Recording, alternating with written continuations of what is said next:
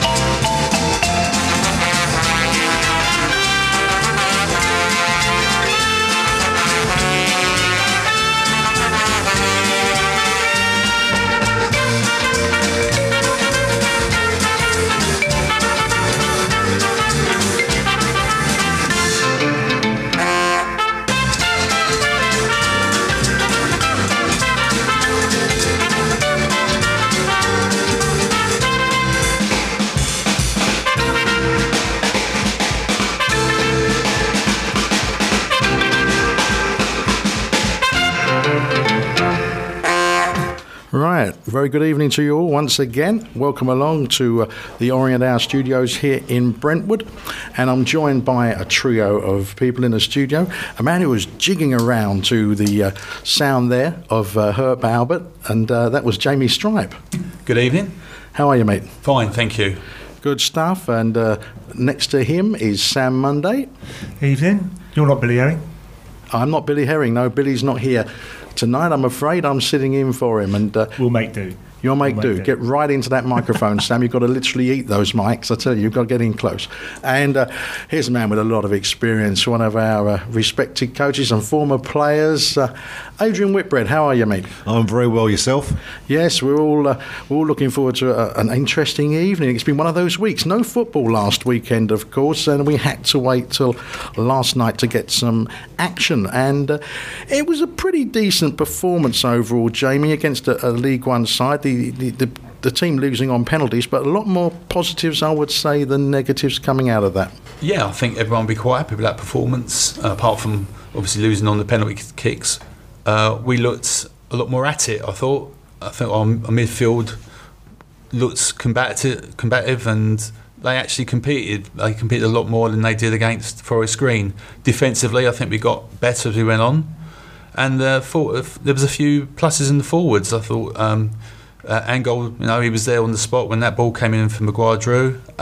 Wilkinson, he was unlucky. I thought we should have got a penalty at one stage, and he was always a threat until he got dragged. But the most pleasing aspect was Jordan Maguire-Drew. I thought he had a really good first half, a good start to the second half, and I know he faded a little bit towards the end, but there's plenty of positives to take from that performance. The negative, should I say, in fact, Sam, if anything, was that opening goal that they conceded, wasn't it? Well, it was a pretty good delivery, to be fair. It was whipped right in. But, conceding a goal from a set piece, never want to do that, obviously. But, I think it was pretty much all Bristol Rovers up to that point. And the point is we responded really well to going a goal behind. And, it wasn't long before we got the equaliser as well. And really good entertainment as well. Fair play to the 106 supporters who made it up there. And as Jamie said, I thought Jordan Maguire-Drew's performance was a highlight. As same with Jamie Turley and Hector Cipriano. That's exactly the sort of thing they should be doing, giving Ross Embleton a bit of a headache and giving something to think about for being in contention on Saturday. Okay, Adrian, you watched a bit of the action there. Defensively, question marks on the Orient? I would say so. You don't like to concede from a set play. I think it's always difficult when you do concede from a set play. But I think over recent weeks, I haven't seen a lot of the games. Orient have found themselves in a position where we've conceded probably far too many goals. And if it's a bit of magic and someone scores a worldie, you accept it. But probably from a set play, that will be disappointing to Ross and the team on the night. As we said before, a lot of positives with Orient going forward. They looked quite confident at times, didn't they? Yeah, even going back as far as the Forest Green game, you could say that 3-0 down and coming out for the second half, they had nothing to lose. I spoke to a couple of colleagues of mine, and I said, well, the bottom line was they got the ball in the box more, and the more often than not you get the ball in the box, you give yourself the opportunity to score. And could have quite easily made it 3-3, apart from the a lick of paint on the crossbar, and then unfortunately concede the fourth goal. So, disappointing last night conceding a goal. Plus points, a 1-1 draw away from home realistically against the League One opposition. So it'll be interesting now with the players that Ross put out last night, how we can get them turned around and prepared for Saturday's game, which is always tough. If it's on a Tuesday night, great, but Wednesday, travelling back, and then a long journey up to Oldham on Saturday. So, Sam, you're more impressed than unimpressed with the performance last night? Well, I think basically not having had a game on the Saturday, after missing out for the FA Cup, I think it was important to get some game time, and for certain players as well. You've got, in a game like this, we've spoke about last time we were on. Actually, we were just speaking about the Brighton game in this trophy. No one's particularly overly bothered about it, I would say. So you've got to take what positives you can get. Right down to at least nobody came out of it with an injury, and what was a bitterly cold night on an icy pitch. I think you have to take the positives, and they are, people getting game time, doing really well and impressing, especially Hector, who we know that Ross likes the look of. He should be giving Ross a headache and pushing himself forward for contention, because, let's face it, there's a big call to shake things up pretty much in terms of who can get in and make a name for themselves in that starting 11. And also good to see the video stream worked well as well as another positive, even though the Twitter feed was ahead by the time we went to penalties, I think. But yeah, I think you have to take the positives from it, because what else can you do? Good game time for people, and a decent performance against a side who are 9th in League One, so not too bad. Yeah, it was. I thought you've got to put it in perspective. They're playing a side that are quite comfortable, Jamie, in League One, so that should put them in good stead for Saturday, shouldn't it? Yeah, let's give some nice selection headaches for Ross. And to be quite honest, he could do a lot worse than start that team on Saturday if he can. The only probably change I'd make is actually make Wilkinson the spearhead and then go playing off of him. But other than that, I think it might be worth a go. I think the energy that Kipriano brought to it and Maguire-Drew, I think it's worth persevering with. Well, Ross went on record as saying, my message, this is just before the penalty kick shootout, my message to the boys is whatever happens in the shootout, please remember the quality of the performance. Do you go along with that, Adrian? Yeah, I think you have to come out of it, although you've lost the game on penalties, you've gone away from home. A cold night, probably, there wasn't a big crowd in. I think there was just under 900 in there, but you have to put a performance in, and obviously they've done that, and it's important now they carry that forward to Saturday's game, dependent on what team Ross puts out. Like I said, it is a quick turnaround, because they probably wouldn't have got back till probably the early hours of this morning.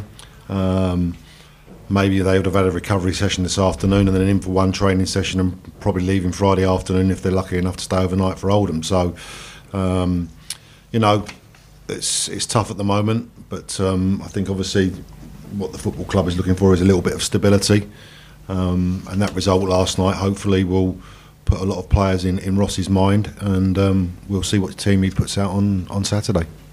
Well, Sam, on the message board there from Ozmad, should Turley play at centre-back against Oldham after his performance last night? What do you think?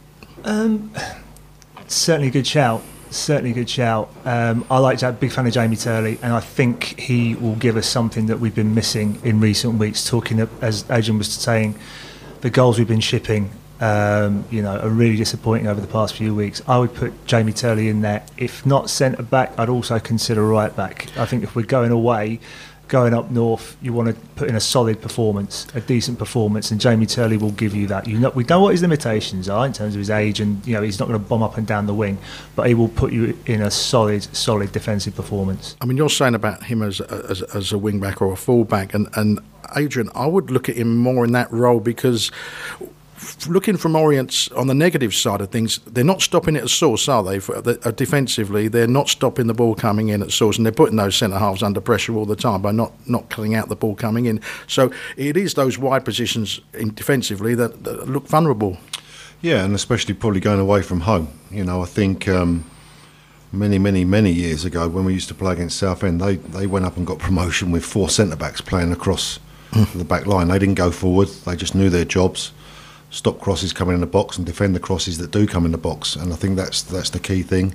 And limiting the space. You know, the space and against Forest Green was pretty open, if I'm being totally honest. And, you know, there was holes for them to play through, which Forest Green did very, very well. But that comes down to with a lot going on in recent weeks at Orient, and just maybe at the moment in time now they've been able to stabilise things, look no further than the Ross at the moment, and just keep the momentum that they've got probably from last night, taking it through into Saturday's game.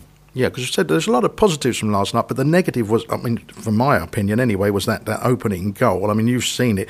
I mean, defensively, you work on the pitch all week, and then something like that happens where, you know, really it shouldn't have got on the end of that, should he?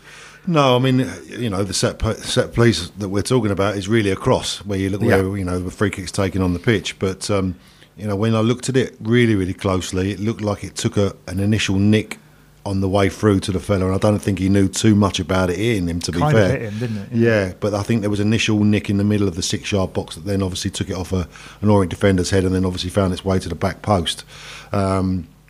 Sometimes you know you can't do much about that, but I think, like you say, 1-1 away from home, it doesn't matter what, whether it's in the league, cup, a friendly game or anything. You could say it was a bit of a friendly game, and you know, players were getting minutes that were coming back, and players were getting minutes that obviously hadn't played in recent weeks. I think it will, like you say, it will give Ross a nice little headache coming into work this afternoon, and then probably first thing tomorrow morning before they travel, before he names the team on Saturday. Can he put the same team out? I'd very much doubt it, you know, because it is a Wednesday. I think that, you know, he'll probably have to look back to the Forest Green game and take what he liked out of that game and the players that played well, and say, well, look, you've got the shirt, you deserve to keep it, put the performance in, and that might happen with 1 or 2 players from last night as well. Right, well, Jamie.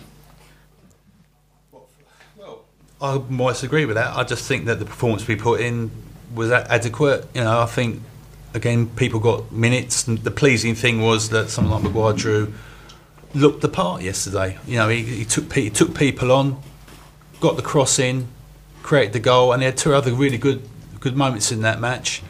Also, Cipriano, he looked really composed. You know, really composed. Looked like he'd played there most of the season. So that's, you know, for me, I'd start him. I'd start Cipriano on Saturday. I'd definitely start Maguire, and I'd definitely start Turley at centre half, because I think they all had solid games there.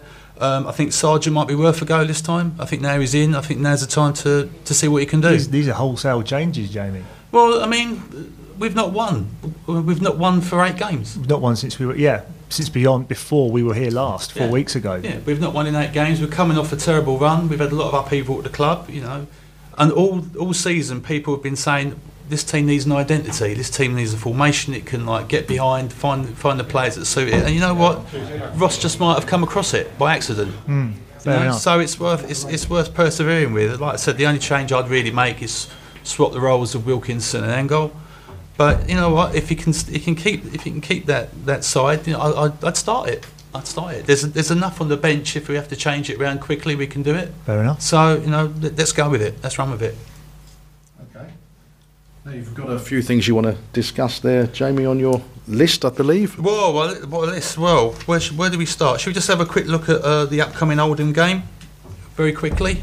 Okay. Unbeaten the last 4 in the league. Always a tricky game for us when we go up there. Recent record though, not too bad. The last 10 games since 2010, played 11, won 4, drawn 4, lost 3. Last time we went there was 2015, won 3-0. Any prizes for knowing the scorers? No. I'll put you out your misery. De Sena, obviously on day release from Harrods. De Sena, David Mooney and Simpson. I forgot he'd scored for us. Yeah, there you go. You see, that was Simpson. Yeah, the glory days of Liverani, when we thought he was going to get us out of it. What week was that? So yeah, always a tricky one. I'd take a draw if you offered it to me. I'd like a win, but if we put in a performance like we did last night, I think we've got half a chance.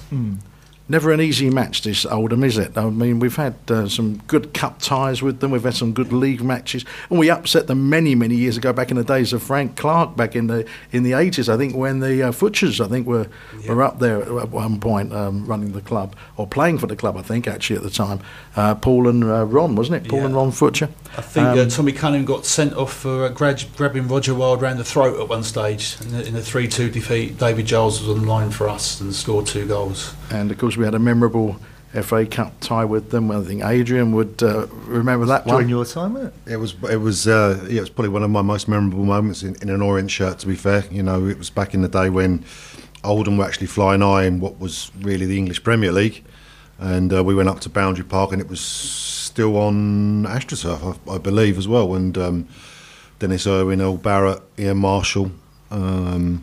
Household names. Well, Dennis Irwin was, anyhow, at the time. Roger Palmer. Yeah, that's it. Yeah. And it was those days when Ian Marshall found himself from centre back to centre forward, scoring all those goals, and I still wonder to this day why it never happened for myself. But we went away from home, and I actually remember my parents and my mates came up to watch, and they went to the chip shop and had their mushy peas, and we got a draw and brought them back to Bisman Road, and then beat them in a return leg. So that's one of the most memorable moments for me, putting the Orient shirt on, and especially for an FA Cup game as well. I believe I still have that on VHS somewhere, the match of the day highlights. Yeah, very snowy, I should think now. With Tony Gabber, wasn't it? I think very probably. Yeah. So you never listened to Stephen Jenkins and Marcel's version, filmed from the other side of the pitch, actually, which was I'm sure it's far superior. Actually, you get a better angle of the Lee Harvey goal, which was we were moaning about the defending the other night. Well, I mean, if you look at that for a top division football team, to allow that ball to travel past so many players and into the net was ridiculous. But it was a lot of character that night. But I look back on that game, and I know you said it's one of your most memorable matches, Ada. That and you looked at the penalty, and you have to feel for the goalkeeper, because he pulled off a fantastic save against Steve Castle, and the referee made him retake it. And when you watch it again, you think that is a really unlucky retake. I mean, that's why we need VAR, right? No, exactly. Yeah, I don't know about that. Just out of interest, before we go on to anything else, what's your personal feelings about VAR? As I'm putting a face, because obviously I'm on radar. I mean, listen, I'm old school, but I understand where it has to come in from. But I just see it a totally different way from how it was used at the World Cup. Why don't the referees just go over to the side of the pitch and make the decision themselves? Yeah. If there's something to look at, it can be flagged, and then let the referee make the decision, not let people in the studio where the game's not going on personally. The offside rule is just ridiculous for me. I know there are mitigating circumstances sometimes, but listen, even being a defender, I don't want to concede goals, but where's the benefit gone to the striker nowadays? There isn't one, which is where the rules were really before, So when I saw it at the start of the season, and I think it was the West Ham game versus Man City, and you were talking about literally a toenail, and then the lines that were being drawn in, and I think you then lose the emotion and the impact of the game. I want to celebrate a goal. Oh no, we've got to check it. I'll re-celebrate. Or, oh no, it's been chalked off, and then the emotion from the supporters goes away as well. And I think you have to be a little bit careful, unless it's really, really clear. I mean, rugby have got it spot on. You can actually hear the referee talking about it. Whereas we don't get that. Yeah, but they don't keep stopping for everything on the rugby. I mean, it's key things. Yeah. I mean, the thing with me was, as I said before on this show, there was a difference. We look back at the sort of Lampard and the World Cup incident, and we thought, unique goal line technology, which is one thing, and I think everybody would be happy with that. But this is just going too far, isn't it? Well, it's taking the control away from the referee, literally, isn't it? You might as well turn around and referee the game in the studio and have someone over a loud tunnel blowing a whistle if and when there's a foul. That's really where it's at. I think, again, we had common sense in the day. And the referees had common sense, and we used to have banter with the referees, and I don't think you can even have that no more. You can't talk to them, and they can't talk to you, because if something's spoken in the wrong way, it all gets blown up. And how often do we see even players, when they're talking to each other on the pitch now, covering their mouths because they don't want people to see what they're talking about? Yeah. It's ridiculous. And I mean, we had this incident, as we won't go all through the whole incident again, with Forest Green the other week, with the Ross Embleton getting dismissed. Now, we say a bit of sledging goes on between benches, always has done. But someone's made a point, why don't they mic up the benches now, apart from the obscenities, pretty much every 5 seconds. Is there any point to doing that? I mean, is that not going a little bit too far? It probably is. I mean, I remember when I was at Leicester City and I was the assistant manager under Martin Allen there, and our physio, he had a mic on, like you all see now, so he gets stuff back that goes on the pitch. But I remember he ran on the pitch and I had to press a button to turn around and speak to him, and I had to start to check to see if it was working, you know, like we're all doing here tonight on the mics and everything else. But then I started laughing and joking and having a bit of fun with him as he was running on the pitch, you know. So, I mean, again, I think the fourth official's there to do a job. Now, going back to the incident that happened against Forest Green Rovers, something has obviously been said. For Ross to react in the way that he did, it's kind of all been blown under the carpet a little bit, hasn't it, you know? But you can't tell me the fourth official being that close wouldn't have heard something, in my opinion. And the game of football's all about opinions, but when it's something like that, I don't think Ross would have reacted that way if something hadn't been said that he didn't feel that he could turn around and react that way. Let's be honest to start with. Otherwise, why are you getting sent to the stands? So I understand it's been dealt with, and fair play to obviously Orient, Nigel and Ross. You know, they've dealt with it now. Move on, and you have to. You know, it's done now. There's nothing you can do about it. You can't turn back the clock. If something was said, it was said. We all know it may have been very personal in regards to Justin and towards Ross. But I thought Ross conducted himself very well post-match and with everything that's proceeded since then. Right, well, while we're talking about Ross, guys, we've got this ongoing situation really now. It's sort of a position of uncertainty, isn't it, within the club, because nobody's actually making anything that clear. We're all left to wonder, is Ross taking it? Is he not taking it? Is he going to be interim? Is he going to take it full time? And this uncertainty, I mean, some of the points of view that have been put over is that it's like watching a rudderless ship which will eventually run aground. Now, there's certain things have been said. We'll come to some of the comments on social media. Does it fall to Ross or does it fall to the board to make a decision here? I think it falls to the board, to be quite honest. Something has got to be made clear now that we've been drifting like this for a long time, and it's not good for us. I think we've come to the club's had a lot of problems moving on from losing Justin. There's no doubt about that, and that's understandable. But it's got to, now we've had the fiasco with Fletcher. We're basically where we are 2 or 3 months ago. So what does Ross want to do? I mean, I think someone's got to actually say, we're going to get rid of the interim part of your job description. You are their manager for this club until the end of the season. And if you don't want to do it, then I think you should let Danny Webber go, because that's only fair, I think, in my opinion. I don't think having an interim manager and people dropping down or doing this, that and the other is not doing us any favours. I think people just need to go forward now. We've got to move this club on. Whether it means getting a new boss in, I don't know. I mean, some people want it. I'd side for the time being of giving Ross a proper chance, but with just saying you've got to run with this now. There's no turning back. It's one thing giving Ross a chance.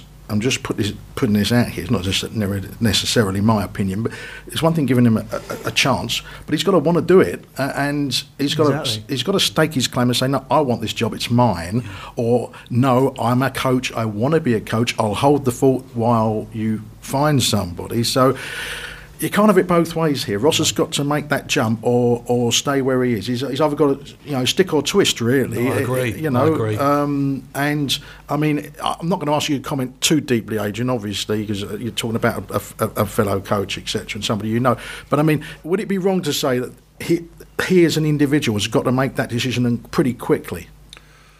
I don't know about quickly. I guess it's probably what's may have been discussed between Martin, the board. They may all know, and we're just not being kept in the loop as to what the situation is. I think the one thing for me that is difficult over a period of time is because obviously Ross did it at the start of the season as interim. I'd find it very difficult coming from that assistant role up to a head coaching role, now having to make decisions on players that are playing, manage them, and then all of a sudden you're going back to an assistant. Sometimes players are like, well, why are you leaving me out? And that can then become very difficult to deal with and manage, because you've left the player out 2 or 3 weeks ago.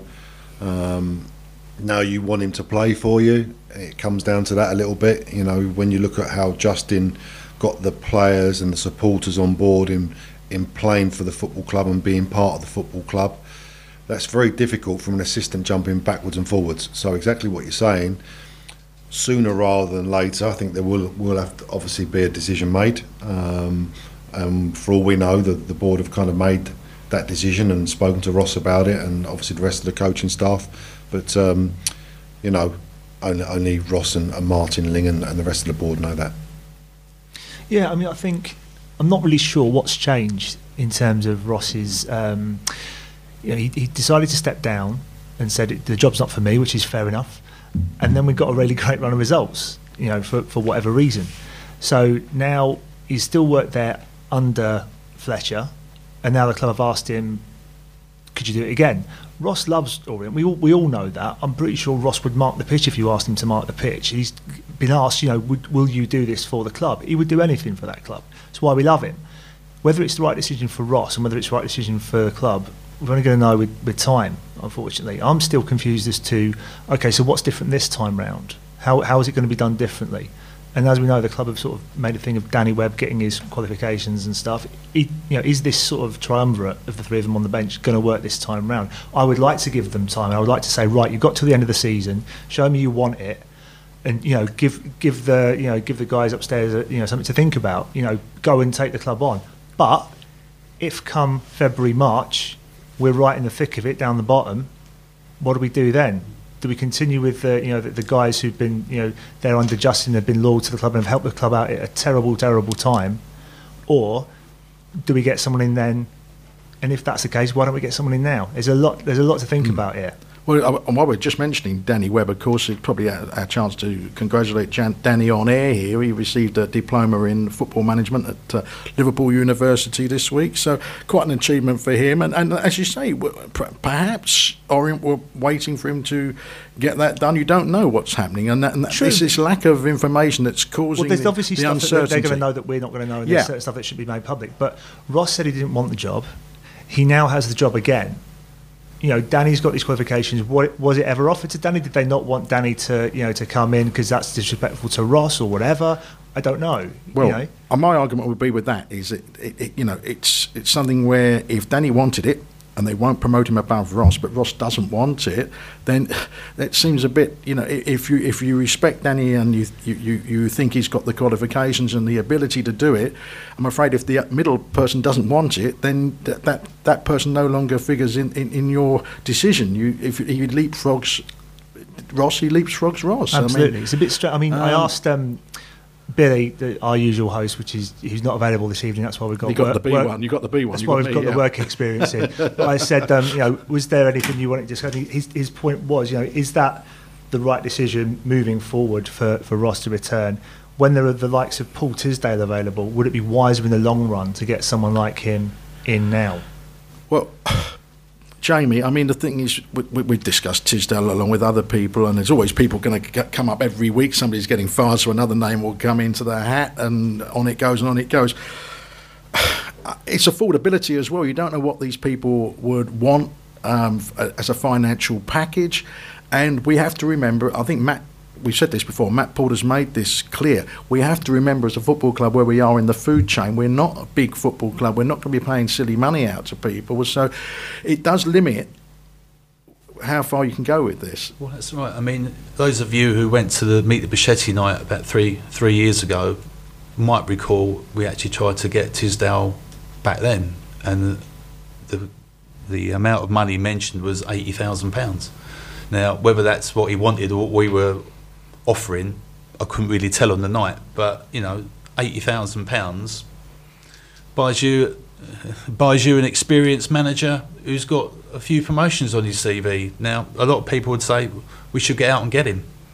On the other hand, it's not that easy. As Matt Porter said, he might think he's a little bit too big for Leyton Orient now. Now he's managed at MK Dons and at League One. So, as ever, it's depending on who's available and the chance you take. There's never, as we said before, appointing a manager is 25% inspiration and 75% luck. There's no magic formula and there's no guarantees.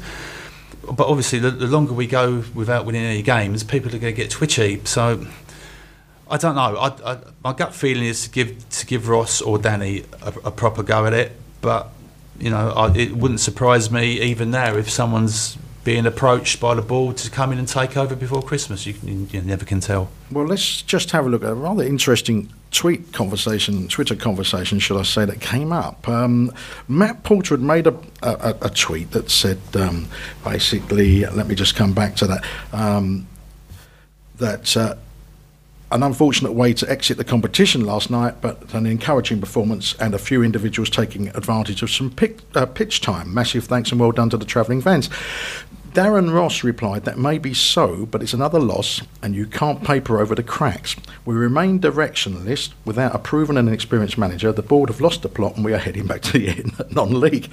Matt then puts, deep breath, Darren, if you think we have done what we've done in the last 2.5 years to watch idly by and let it all unravel, you need to think again. We are going through a significant period of turmoil and transition and are working hard to get it back on track. Now, that's the first part of it. Then he's replied, Darren, we were right to appoint a manager, we just chose the wrong guy.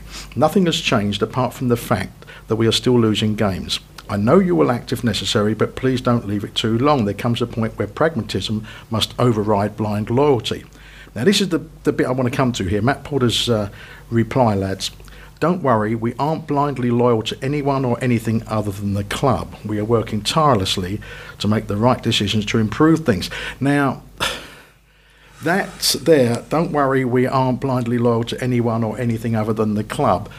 Now, is that just Matt answering him, or is that a bit of a tell, Sam? That it's got to be. This club cannot go back into the non-league. It just can't. It absolutely can't. So that's the be-all and end-all of it. So it's actually good to hear Matt say that. We're not just going to stand by and let something like that happen. It's a case of, as we were just saying, when that change comes around. It's not going to be a case of, we finished, bottom, but at least they gave it a go, eh? That's not going to be the case. So that's what Matt Porter is saying on the one hand. On the other, there is cause for concern, hence why you get tweets like that. So, it's good to hear someone at the club saying that, but actions do speak louder. I mean, the thing is, Jamie, that however, wherever Orient finish this season, they've got to be seen to finish strongly if they want to encourage people to depart with their cash next season and buy season tickets. So it's a business decision at the end of the day here as regards money coming in a few months' time. They've got to be pretty ruthless here and make a decision, haven't they? Yeah, well, I mean, if you look at our home record this year, it's pretty abysmal. So you're not going to sell many season tickets on the back of what we've seen so far. In saying that, I mean, in years gone by, Orient have been promoted and they've taken a long time to get used to a higher grade of football. But we need to sort something out quickly. You're right about it being a business decision because, at the end of the day, Orient fans want to see a few wins at home. They want to go home on a Saturday afternoon happy and not moaning, believe it or not. But so would it be fair to say, lads, that what we're really looking for from the board is a clear mission statement, if you like, a clear decision where we're going and a clear message back perhaps from Ross or people like that to say where they are, what they're going to be doing? Because at the moment, everybody's guessing. Well, I think, it needs something decisive, and that can come from, if the board, it can come from Ross saying, I want this, I've been given a second chance at this, I want to grab it with both hands. He's been, so far this season, he's been, I will help out the club whatever way I can, which is great, but we need some positivity here. We're in the bottom third of the league. We've got a huge 6-pointer on Saturday. We are. People were talking about last time we were talking about, if we kick on, we could make the playoffs. Now people are looking below, and almost hoping that Macclesfield decide not to play any more games this season, so that will solve a problem for us. But we are in a bit of trouble at the moment, and we need to see some direction and some positive decision making. But could that, cutting across you there, Sam, but could the Macclesfield situation, because we all know, obviously, the two clubs down the bottom there, I mean, I was really struggling. But Macclesfield, obviously, the players have said today they're not going to play, and the EFL are involved, etc. They're not being paid. Now, if that club is wound up, that surely would take care of the relegation place for this season. So there'd be nothing to play for at the bottom. Yeah, but we had no relegation for years until it was brought in the late 80s. You know, people.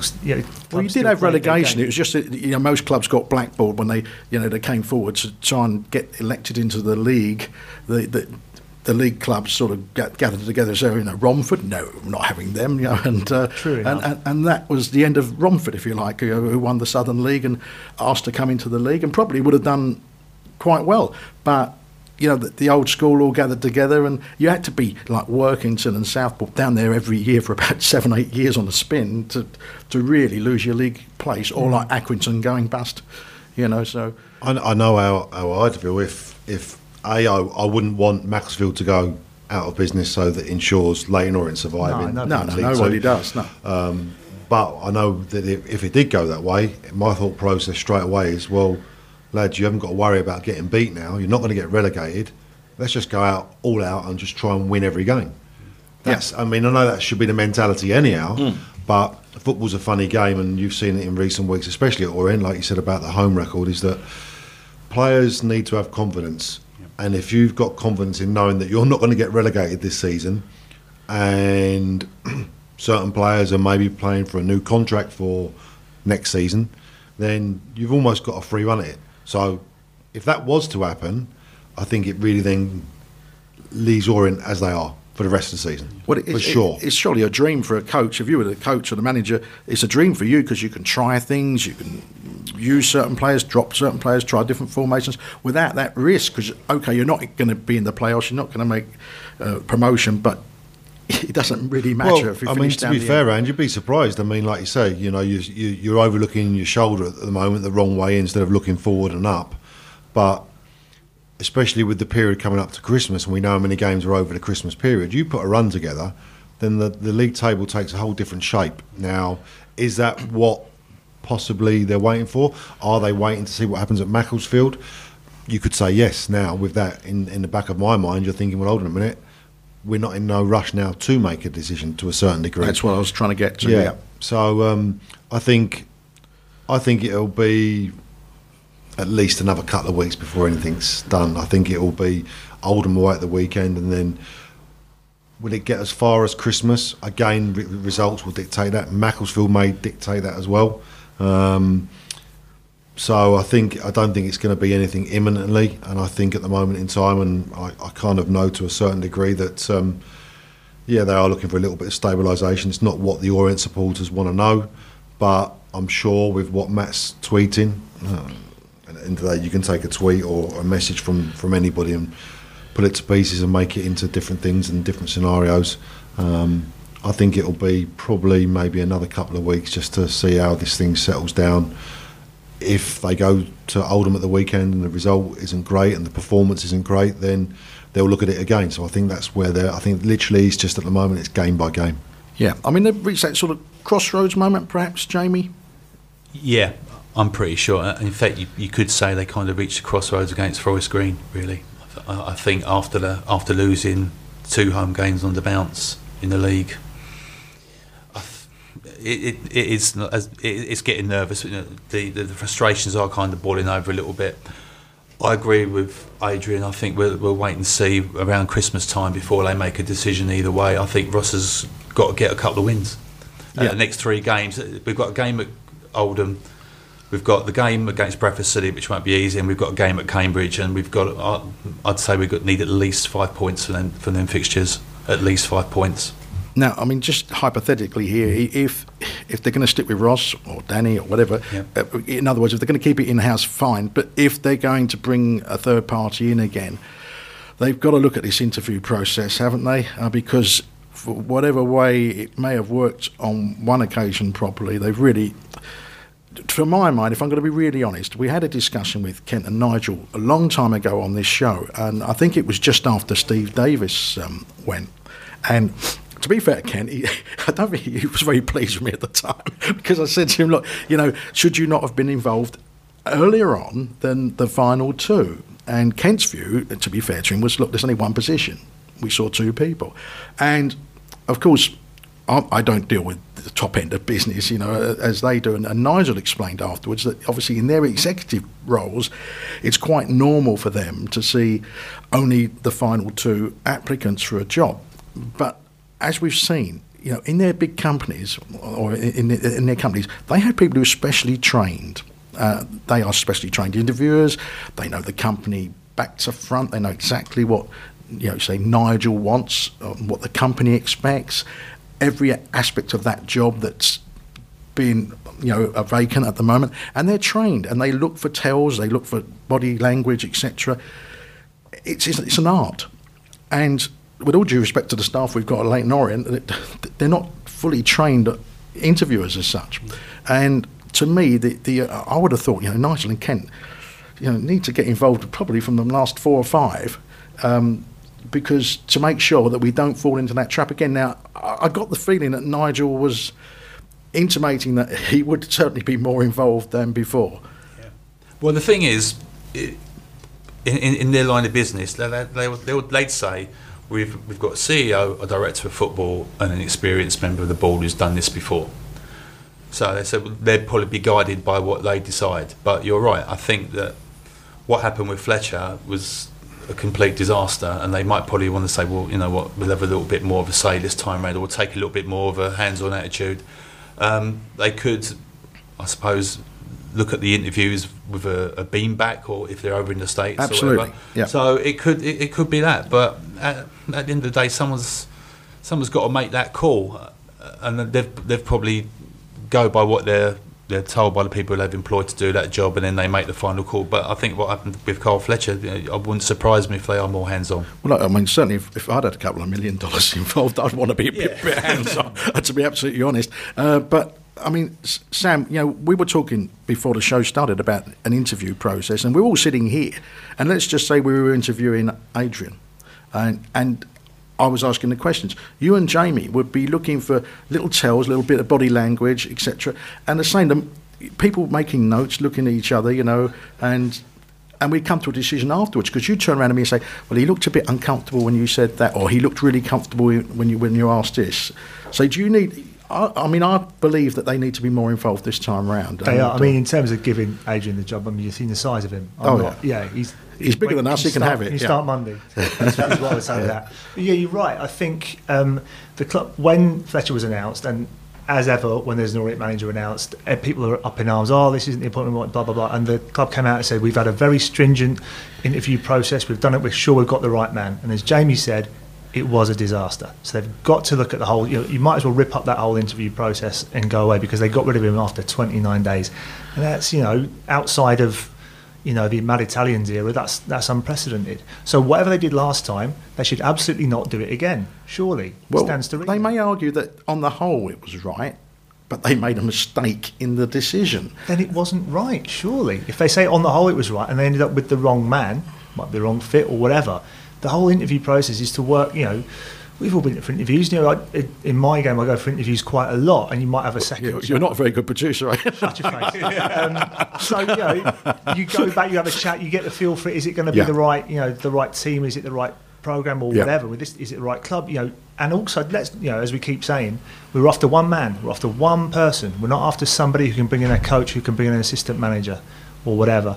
We were just looking for one person. Now, managers have come into this club before just as one person, but over time they've brought in other people. They were told, it's just you we're looking for. We have an existing setup, which would have counted out a load of other people. And then, do you then limit the amount of people you can bring in because of that, because of what you require? Is it time to maybe open that up a bit? I mean, there's not much room left on the bench, to be perfectly honest. So they'll have to work with what we've got. But just whatever was done last time, I just think you cannot go through that process again and get it wrong again. I know hindsight's a wonderful thing, but 29 days. Yeah, I mean, hindsight's the only degree I've got, actually, but there you go. Jamie? Well, as we're coming towards the end of the year, and in fact decade, Andy, I think it's time to look back at some of the great players we've had, don't you? Okay. Listen, I'm only sitting in for Billy here. It's really you and Sam's show. It's a short list. It's a short list. The player of the decade. This decade, Adrian, you'd been in, mate. No worries. Right, I'm going to throw a few names out. This is a team. Short list, he said. Yeah, there's another short list. There's another short list. Let's hope it went better than the last one. Right. Okay, so team of the decade in goal: Eldon Jakupovic. Yeah. Right back Adam Chambers. Left back Charlie Daniels. Central defence Matthew Baldry, Tamika Mankandaweri. Midfield Roman Vincelot, Steve Dawson, Moses Odebajo. You got a lot of laughter off mic there because Adrian's giving you all the signals. I'm ready to walk out. That's it. This is for the decade. This is from 2010 decade. to 2020. Yeah. Yeah, but I can get a bit younger as well. All right. Have a shave and whatever, you know. Kevin Lisby, Macaulay Bonne. On the subs bench, Dean Brill, Josh Caroma, Scott Cuthbert, Scott McLeish, Nathan Clark, Gavin Massey, Joby McAnuff. And the coach is Justin Edinburgh. You got McAnuff on the bench. Yeah. Who you got in his place? Well, I've got Moses Odebajo, Dean Cox, Steve Dawson in midfield, Roman Vincelot. Yeah. Similar. I've got similar. Yeah. I suppose the one whether or not you went with Mankandaweri, was it you said? Yeah. Or Joby, I suppose, was it? You'd be. I'll stick with Tamika. Yeah? Yeah. Okay. Yeah. Bit of youth on his side, I suppose. Yeah, of course, yeah. He'd probably beat Joby over 100 yards, wouldn't he? Yeah, we'd like to think so. Yeah. But he hasn't got the know-how there. No, he hasn't got the touch. He can't open up a defence. No, I don't think there's any arguments about the goalkeeper. I mean... Well, you say that, I'd have gone for Alex Isak because I think Yeah? Jakupovic, he played, 13 games for us. I think, Yeah. Isak played more. So for that reason, I'd have put him in instead. I've gone Scott Cuthbert at right back, actually, because I've got Adam Chambers in midfield. Ooh. Yeah. Charlie Daniels on the left, Matty Baldry, and I actually went for Nathan Clark in the middle. Mm-hmm. And then the midfield, very similar. Couldn't really choose between Vincelot or Dawson, so I'm not sure what one of those two, plus Moses, Chambers and Cox. Then up front, Kevin Lisby. And it's either Simpson or Bonne. You've got to sort of look at what level they scored their goals in, their goals at. Probably Simpson would shade it, but then again, Bond's gone to play at a high level. And I was just about to say that he's now in the Championship scoring goals. True. And also a bit of sentiment comes into it. We would never have got the Championship last year without Macaulay Bond's goals. Yeah, but forward is all about service, and surely, if you're playing at the higher level, the service is better. And he's getting goals there as well. I mean... all right, it's my team. That's your team. You're in charge. I'm a bit surprised with the Jakupovic being left out of your side, actually, because he was alone. He was, but do you not think if we kept him all season, we would have been promoted that year? Yes, I do. I agree with that. Yeah. But it's a loan signing, so by my own rules, now do you see how hard it is to pick a team for a manager, a head coach? Yeah. Do you remember any of these players that? I had Kevin Lisby. We had Kevin Lisby at Barnet. He came back for pre-season, but right at the end of his career, it was just a little bit too much for him, like all of us. Unfortunately, when we think we can still run around and do what we want to do, the brain says one thing, but the body says totally the opposite. So, yeah, I mean, obviously, I've seen some of those players, but then I would have probably been sunning myself at the time down in Puerto Rico, as the viewers probably know. So, not an awful lot, but obviously, know more about the team and the squad nowadays. Yeah, we don't have viewers, we're on the radio. Yeah, exactly. Although, listeners. Yeah, I mean, Kev was he made it to Wembley, didn't he? He did, yeah. With the FA Vase, isn't it? The FA Vase. Just before us. So a nice way to end your career, really, isn't it? Not too bad. Wembley Stadium. It's not a bad way to end. In front of 20,000 supporters who still love you as well, which is really nice for him. Yeah, it's a strange old arrangement that, though, isn't it? When they've got these two finals in one day so far apart, you'd have thought... Well, it was a good job we were there, really. Otherwise, I'm not sure how many tickets they'd have sold. But enough said about that day, the better. Right, we go for the top 5 games of the decade. Far away. In no particular order. Arsenal at home in the Cup in 2011. Mm-hmm. Peterborough away in the league 3-1 in 2013, which was known as the Mooney game. The 8-2 FA Cup win over Droylsden. Peterborough 2-1 in the playoff semi. Mm-hmm. And Bromley 3-1 last season. Nice. It's a nice selection there. I've got two of those. I've got the Arsenal game and the Peterborough semi. I've got the Gillingham 5-1 during the playoff near miss, because that one, actually seeing Orient tear a team apart, which, let's be honest, we don't see too often. No. That was great. I had a 28 pass goal, I think, and a goal where we nicked the ball off them as they were kicking off after we just scored. A joy to go down the Orient that afternoon. Actually, I've got the Wrexham game from last season when we won 1-0. Now, bit of an odd choice, but after the Salford game, where you just thought the old catchphrase of typical Bleaton Orient comes up again. We've won a chance. We've got a chance here. We're not going to do anything. Then the Wrexham game comes around and we're less confident. But to nick a 1-0 win, and then everyone's like, now we've got hope again. And wasn't that the end of the TV curse as well? I think it was. Stretching back to the Peterborough paint pot game, I think, from years back. And the away game at Sutton last year, for all the hijinks there, after nearly broke my foot kicking the stand after the ref sent off James Dayton, and then the keeper playing keepy-uppy, and then fouling Macaulay Bond for the 2-1. Yeah, scenes, I think, is absolutely. Farcical. And you were in the wrong end, weren't you? I was standing behind the home dugout. That's probably the strangest goal we've sort of seen, or we ended up with a penalty since. Whose backside was it? Scored the goal. Scott Houghton's backside. Scott remember Houghton, that one? and who else got one with his backside? Hanson against Barnet. I seem to recall many years ago.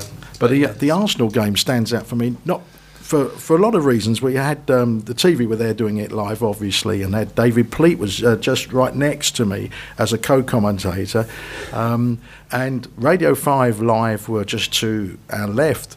And I was talking to the Radio 5 guy before the game started, and we just happened to mention that the last time Orient had beaten Arsenal was in 1915, and that Richard McFadden had scored the goal, who was then killed the following year on the Somme in the First World War.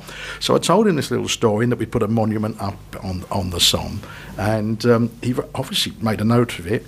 And as you all know, we're losing the match, and just with a couple of minutes to go, the Radio 5 guy says, well, that the last time that Orient did beat Arsenal was in 1915, and he tells the story, and he says, and the goal was scored by Richard McFadden, and it's great that they've put a monument to these lads up on the Somme as to who he gets the ball. And literally, as he told the story, Orient equalised, and at the moment he equalised, David Pleat was just to my right, ripped his headset off, turned around and fists raised, yes, because he obviously doesn't like Arsenal very much, and he was absolutely ecstatic. Then he went straight back into character, back to being a professional. But you see, Pleat was a bit of Spurs came out on him there, I think, as the goal went in. But it was a really, I think it's one of those moments where you get a surge of adrenaline. Was unbelievable, because it. To be fair to Arsenal, they were playing like they were 5-0 up and just passing it around. It was just after, when we got that equalised, their fans had just been chanting, "We'll never play you again." Yes. So I pointed out we'd see them a week on Tuesday. Yeah. But it was one of the best nights I've ever had down the Orient. The atmosphere, probably the whole semi-final, playoff semi-final, probably. Only slightly better than that, but really, just an amazing. And my brother was with me, and I sit by the old director's box. And I turned round when we equalised, just to remind the Arsenal fans that we would be playing them again. I turned around to hug my brother, and I couldn't see him. He basically jumped onto my back, fallen off it, and gone straight through the seat in front, which was had to be replaced for the next home game. So if you want to send in the bill, let me know, and I'll that's pass what it forward. Adrian, you obviously not necessarily with the Orient, but in this decade, you must have a couple of matches that stand out for you personally. Yeah, I mean, I think when I was growing up and when I was at Orient, it was actually probably, I think it was in my first year as an apprentice back in the day when Orient went up via the playoffs and beat Wrexham at Brisbane Road, and the scenes of the players coming up to the director's box and standing there in front of the supporters, and I was off to the side, and I just thought, I want some of this, as a player, I want to go through this roller coaster journey of the emotions of winning, losing, because we all know that happens as well. And I've seen a lot of the pictures of the old players in those days, Kevin Howe, Steve Baker, Terry Howard, Stevie Castle, Alan Comfort, all these players. I grew up, Lee Harvey, watching them week in, week out, and trying to see what it was that made them a good pro and play at that level, so to speak, and what was going to be achievable for myself. So it started back then really, watching Orient play West Ham in the FA Cup. Colin Foster was still playing then, and then he got his move to West Ham, and I think it was a 2-2 draw on the day. And so those memories of me as a young boy trying to find my way in the industry, knowing what it was going to take and the dedication that I had to put in. I tell the story that I don't think I was necessarily the best player, but I was a very committed player that got the best out of what I had inside me, and had to work very hard at my game. And technically, probably not as good, but from a work ethic point of view, probably even to this day now, as a 48-year-old man, I think that's what breeds success is what the work you put in. But also the fact, I think we can say, we all knew your mum and dad when you were there, and they made sure you kept your feet firmly on the ground, didn't they? They were very down to earth. I mean, they used to literally mix in with everybody and come to all the functions and any dues that were laid on. Yeah, absolutely. They used to come down to the supporters club, and like you say, they go on the supporters bus. They travel up and down the country, especially even to the Oldham game, and come everywhere to watch me play. And it's a bit difficult now for my dad nowadays. Unfortunately, my mum passed away 2 years this Christmas, so that's always difficult to deal with. But I try and get my dad out and about, but he has this thing that he's a Tottenham supporter, believe it or not, and when they're live on telly, he's got this phobia about watching them on telly, and then he watches the game after it's gone live, and I'm like, well, do you know the result? He said, yeah, well, why are you watching it then? So, people are weird, they have their weird and wonderful ways, but I think that's just the network. I think hopefully that we're all from. Some people are lucky and some people aren't to have that network of people that support you.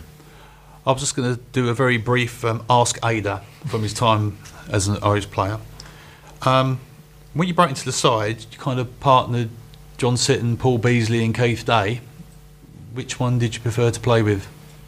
Oh, that's a good one. I mean, I think probably Paul Beasley, from where he'd come from. He looked after me. All three of them looked after me, to be fair, as a young kid, but I think they knew within their own right that I deserved to be in the team.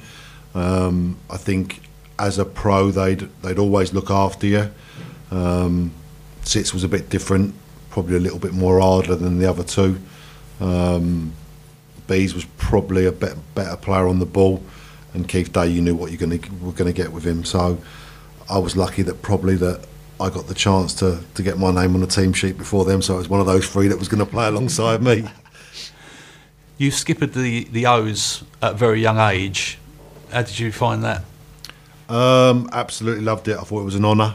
I'd captained all the teams at a youth level, and from when I was a 12-year-old boy all the way through to obviously the youth team, the reserves, and obviously the coaches at the time, Patsy, Bernie Dixon, all these people that had coached me, John Gorman had seen a value in me being captain, so that's probably where it came through. Okay, last one. What went wrong in 92-93? Why did we bomb out in the end? I think it was our away form, wasn't it? I think we just couldn't win away from home. Our home form was unbelievable, I think, if my memory serves me right. But it was just our away form. And when it happened, I was devastated, because obviously I think that would have been the first time that I was close to getting into the playoffs as a player and a promotion. I think just that we had a mental blockage of when we travelled away from home. You see it nowadays. Some teams can't play at home, and at the moment Orient are going through that with their home form, and it is a confidence thing. You get on that bus, you move outside London, and they always used to say it. The Southern Softies are coming up north, and it was a mental thing. I think it was just the fact that we just couldn't deal with the fact that our home form was so good. We put ourselves under the pressure by not winning away from home, but when we played at home, maybe off the top of my head, we lost one or two games. So it's a confidence thing in every sport, but especially as a team sport in coming into home games. Right, well, that's all about the time we've got tonight. It's been an eventful evening. Thanks very much, Jamie. Thanks very much, Adrian. Thanks very much, Sam. And thank you, all of you, for listening. Join us next week for another edition of the Orient Hour. On the hour, across Brentwood and Billericay. This is Phoenix FM.